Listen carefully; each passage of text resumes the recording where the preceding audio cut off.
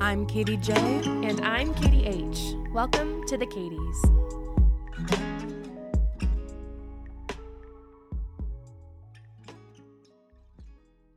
Hello, everybody. Welcome back to the Katies podcast. Good morning. It's good to be with you. Good to be with you. How busy? Yes. Today we're doing one of our shorter theological episodes, dissecting the high and lofty for you. Just kidding. Wow. I really am not going to live up to that. That's not going to happen today. Just kidding. But we have been talking about the church and the inception of the church and the history of the church and all that stuff. So we've talked about baptism, and now I want to talk about communion. And these are two of the rights or jobs of the church that are essential. These are essential functions of the church and essential practices for all believers to participate in. And we're going to tell you why. It's essential. But communion is something that there is a lot of disagreement over. It's something that looks really different depending on what kind of church you go to. It's something that there are absolute standards about, and then there's some room for interpretation. And most Protestant churches have slightly different interpretations of this, and all would say yeah, we're all right. It's okay. It's different in Catholicism and Orthodoxy. There's very different teachings and very stringent teachings about what the practice of this looks like. Yeah. But I want to talk first and foremost, and for most of this episode, about what the Bible actually teaches about communion and the Last Supper, and what are the basics that we've got to understand and got to know. And as, we talk more about history and catechisms and, all those things, we're going to see where these differences come into play. Yes. But I want to first, this is going to be a lot of scripture, but it's important because this is where it comes from. And the first passage is actually John 6:53 through 58. Do you want to read that one? It's the second one on the list there. Of course. So Jesus said again, I tell you the truth, unless you eat the flesh of the Son of Man and drink his blood, you cannot have eternal life within you. But anyone who eats my flesh and drinks my blood has eternal life, and I will raise that person at the last day. For my flesh is true food, and my blood is true drink. Anyone who eats my flesh and drinks my blood remains in me, and I in him. I live because of the living Father who sent me. In the same way, anyone who feeds on me will live because of me. I am the true bread that came down from heaven. Anyone who eats this bread will not die, as your ancestors did, even though they ate the manna, but will live forever. Okay, so this is the first time Jesus is talking about this principle. And everybody's like, I'm sorry? Well, it's a problem. So he's teaching, I believe he's teaching in the temple in Capernaum here. But in the passages immediately following this, in the verses immediately following this, disciples leave. They're like, I'm pretty sure that's not seriously kosher. people turn away because they're so thrown and confused by this teaching. Yeah. It obviously makes the religious elites mad. It makes everybody mad. Nobody likes this. They're like, what?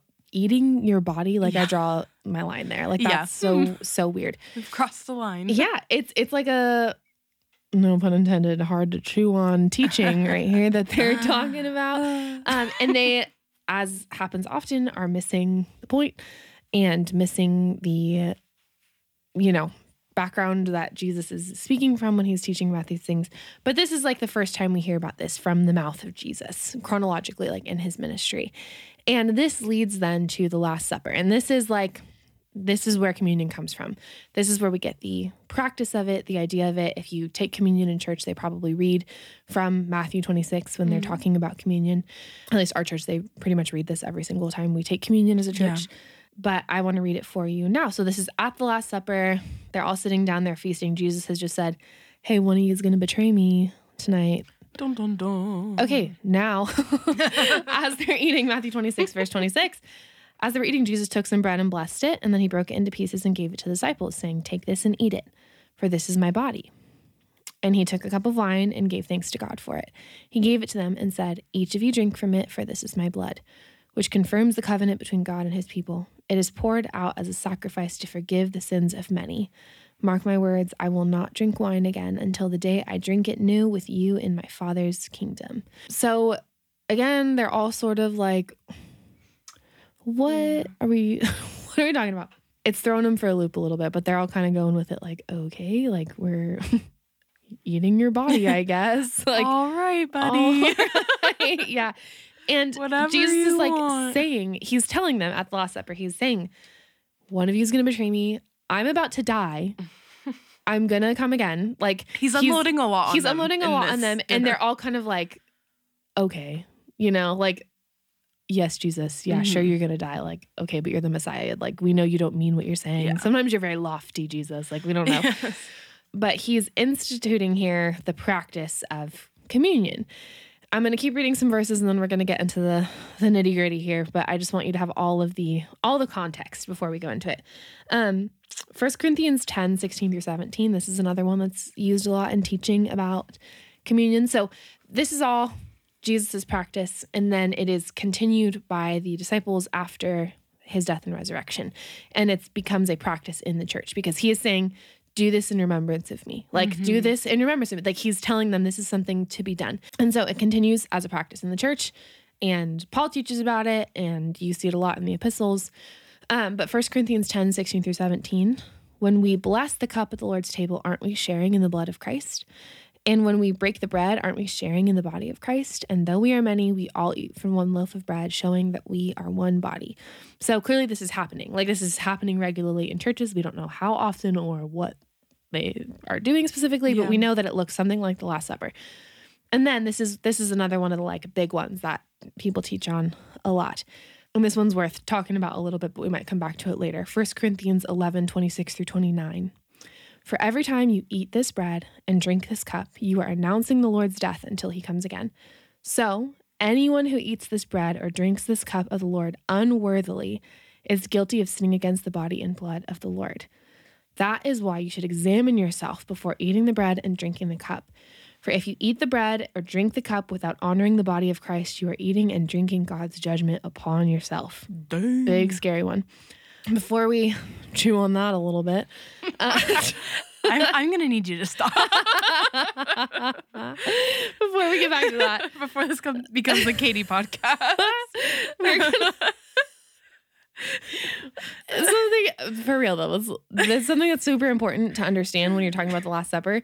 It doesn't just come from nowhere. Yeah. It is directly related to Passover. So there is a significance in Matthew 26 when Jesus is instituting the Last Supper and instituting communion for the first time, that they are celebrating the feast of Passover that very night. And so Passover, if you don't know, was one of the most sacred feasts of the Jewish year. And what it did was commemorate the final plague in Egypt. So this is the one that took the firstborn son of every Egyptian family. However, the Jews were spared when the blood of a lamb, a sacrificial lamb, was spread on their doorpost. And so this feast celebrated God's provision. It was a somber, serious celebration of God's power and his provision and, grace over like the promise of death for all these firstborn children in Egypt. So the Last Supper is taking place on this day of this holiday, and Jesus is pointing what the disciples are missing. He's pointing to the new covenant. So he is pointing to the fact, hey, I am the new sacrifice. I am the new lamb. I am the perfect sacrifice that's going to cover the sins of all people and rescue them from death and from sin forever. What he's doing here is much more than just saying like, hey, remember me when I'm gone. What he's saying is like, I am a new covenant. I am a new perfect fulfillment of the sacrificial system of the law. And you're going to partake in that with me. Yeah. Yeah. And also we had an episode recently about remember and remembrance and stuff. Mm-hmm. He's saying like, there's some things that you need to do as a practice to remind yourself of what this is that like you believe and what this is that I've done. So that's like the 30,000 foot view of communion, of like what it is. But it's, if you've never experienced communion before, welcome. But communion, we're all going to be taking communion. Everybody eat your grape juice and your styrofoam wafer. Our church during during like COVID was having those little single serve, which we normally have like crackers Yeah. and juice and cups and stuff. But they had those little like single serve ones that have like the packet on top, where it's like the little actual piece of styrofoam. Where you put it in your mouth and it just kind of like it doesn't disintegrate. It's just there. You have to just like swallow it. Yeah. Not great. Disrespectful, honestly. Disrespectful. But I drew a few things here from an article that we'll link for you guys on specifically on disagreement about Holy Communion. It was a really helpful article. But there are kind of like 4 things that Jesus does during the Last Supper. So first thing, during the Passover meal, Jesus blessed, broke, and offered bread to his disciples. So saying, this is my body given for you. Like, take this and eat it. Do this in remembrance of me. So that is a necessary component of communion, is eating the bread, recognizing it as the body of Christ broken for us. And like a visceral reminder of the like beating and disfigurement and the pain and the humiliation that Jesus went through on the cross for our sins, that he literally became sin, took sin upon himself as the atonement for our sin. So it should be sombering for us to remember this. And then the second thing, he passed around a cup, telling them to divide it among them, and said, this cup that is poured out for you is a new covenant in my blood. So he's telling them directly, they're missing it, but this is the new covenant that you've been promised. Pour it out for the many for the forgiveness of sins. And so then they drink it. And the blood, therefore, is representing the actual forgiveness of sins, the satisfaction of the blood cost of sin and death. The third thing, it's during this meal that Jesus mentions that one of the disciples would betray him. Just an important little fact. Last thing is that Jesus says he will not drink of the fruit of the vine again until he drinks it anew with his followers in the Father's kingdom. So he's saying, like, I will rise again. You who follow me, like, and you who take of this communion and you who receive my blood as a satisfaction for their sins, you're going to join me in this new kingdom. You're going to join me in heaven with my Father, and your sins are going to be covered, and we're going to feast together. So those are kind of like the components of what's happening in the Last Supper. And a quote here from this article that I thought was really helpful and kind of like summarized it well. As he instituted the Lord's Supper, Jesus was focused on the spiritual relationship between himself and his disciples. He did not provide particulars of how or when or where or by whom these elements of communion, so the bread and the wine, should be served. And therefore, different churches have some freedom to decide these details for themselves. For example, whether a church observes communion once a week or once a month is really not that important. Yeah, as long as it's being done. Yes. And this has looked different, like I said, across history, across different parts of the church, across different denominations. Like, we have freedom to sort of, within the boundaries and the parameters set, to interpret these things differently. Yeah. There are some, like I mentioned, there are some disagreements in the practice and the interpretation of communion. One of them, which is like the biggie, is the biggie as far as like Protestantism and Catholicism, is Jesus referring to a literal or figurative body in the elements, right? Transubstantiation. Yep. That the Catholic Church would say that when we take communion, that as we take the bread and digest it, that it becomes the literal body of Christ in our body. And that when we take the blood, take the wine, that it becomes the literal blood of Jesus. And the arguments for this would be from the passages we just read, talking about in Matthew 26 that Jesus literally said, "This is my body, this is my blood." They're saying, okay, well, this means we're literally eating Jesus' body and blood, so it probably happens somewhere in the esophagus, like that it happens somewhere in our bodies, which Protestantism does not hold to or agree with. Well, and when you think about it, like what would be the point of something like that? Yeah. You know what I mean? Like, I mean, I get it. I get why people would think this. I can understand the interpretation, but I don't hold to it. Yeah. And I mean, even just reading in this Matthew 26 through 29, in verse 29, he's calling it wine again. Like, I will not drink wine again with you until the day I drink it in the Father's kingdom. Yeah. I don't think it's necessarily the correct interpretation. But because of that, there's some other like things that the Catholic Church adds on to communion as it being a means of grace. That we talked about this with baptism as well, that communion, First Holy Communion, and baptism are essential parts of being saved, that you cannot be saved without these things, which the Protestant Church would say absolutely not. Yeah. That it's not a means of salvation, that it's more symbolic. Another disagreement, like we talked about, how often, like, is this something to be done all the time? Is this something for special occasions only? Is this something once a month? Whatever. And so I talked about this next one. Is it a means of grace, or is it a memorial and a symbolic ceremony, right? Another one that's interesting that I didn't really realize was like a point of contention was the wine Jesus was drinking fermented or not? Who cares? Like, was it fermented or was it juice? And I literally care. there's some implication on either side of that, but I'm also like, whatever. I don't think it matters that much. For this whole church history series, do we need to like keep a soundbite of me saying, who literally cares? That we just play. A lot of people care Yeah. and have cared for history. So apparently people care. Not us though. We're just maybe really bad Christians. I don't know. You know, you could be listening as a freaking wine fermentation expert right now, and you're like, Katie, the implications. And you know what? Fine.